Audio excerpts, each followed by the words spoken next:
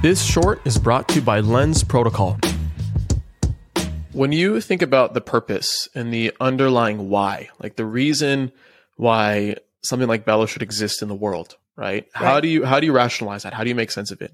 I think there's a few things for me personally, like I guess I was just talking about briefly, historically in my life, like being an engineer, being a female engineer, there's a lack of diversity there. Being a female crypto engineer, there's even a far greater lack of diversity.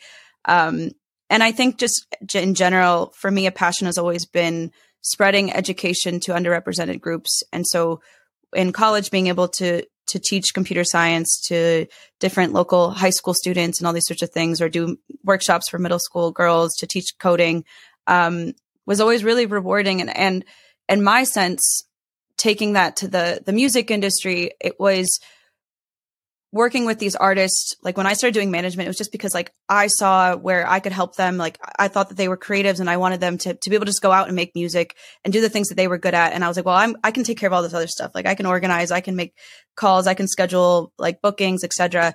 So let me do that. And I think then even taking that now with like the past year, I've done so much like music Web3 consulting for artists.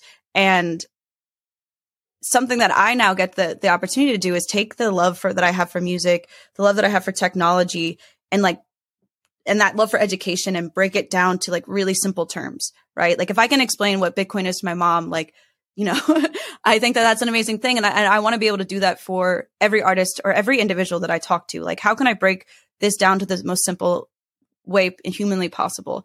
And I think a lot of times what you find with creators is that they're not super technical. And this is general, and I'm not saying for everybody, but like there are individuals that may look at like a chart of metrics or all these different things and get kind of like scared or uncertain of what it means, and not data mindseted people. And so I think a passion for me is being able to take something that is super complicated and break it down as simple as possible. And so when building Bello, that's like always kind of at the forefront of my mind, is like, how can we make something that's no code, that's simple to use, simple and easy to understand, and give people like direct, like even frankly, English language of how they can interpret and use this information. And so I think for me that's definitely like a big why of what we're doing. And I think on the other side is a little bit more macro in the sense of like, what is data and what is people's rights to data? And I think that as individuals, we all have a right to our own data, and we all have a right to access this information. And by utilizing blockchain, this information is out there, and it's no longer siloed by the individual platforms that you decide to put your content on. So for instance, like if you're active on Spotify or Instagram or TikTok or any of these mega tech giants right now, they own your data and they house your data, and they decide when and which scenarios they show it to you.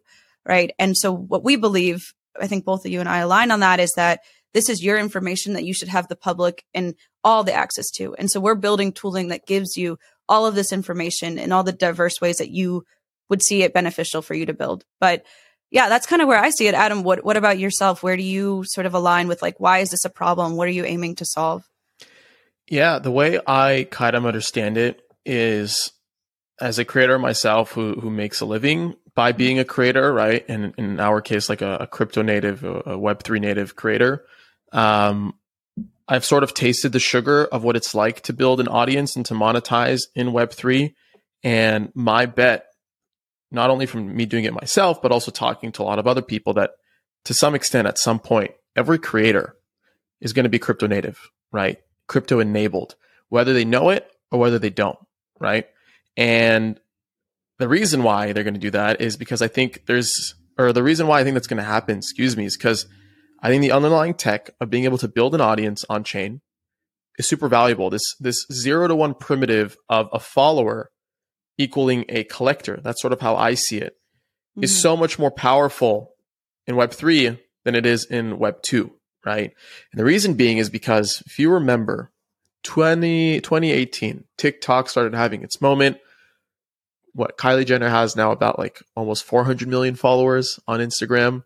She tried pivoting to TikTok. I think she has a little bit over 20 million followers. So this concept of basically being able to bring your community and your fan base from one platform to another is very limited. But in Web3, you have this element of interoperability. So the innovation here is that instead of being the product of the platform, not being able to take your audience and be interoperable with your time and your efforts, right?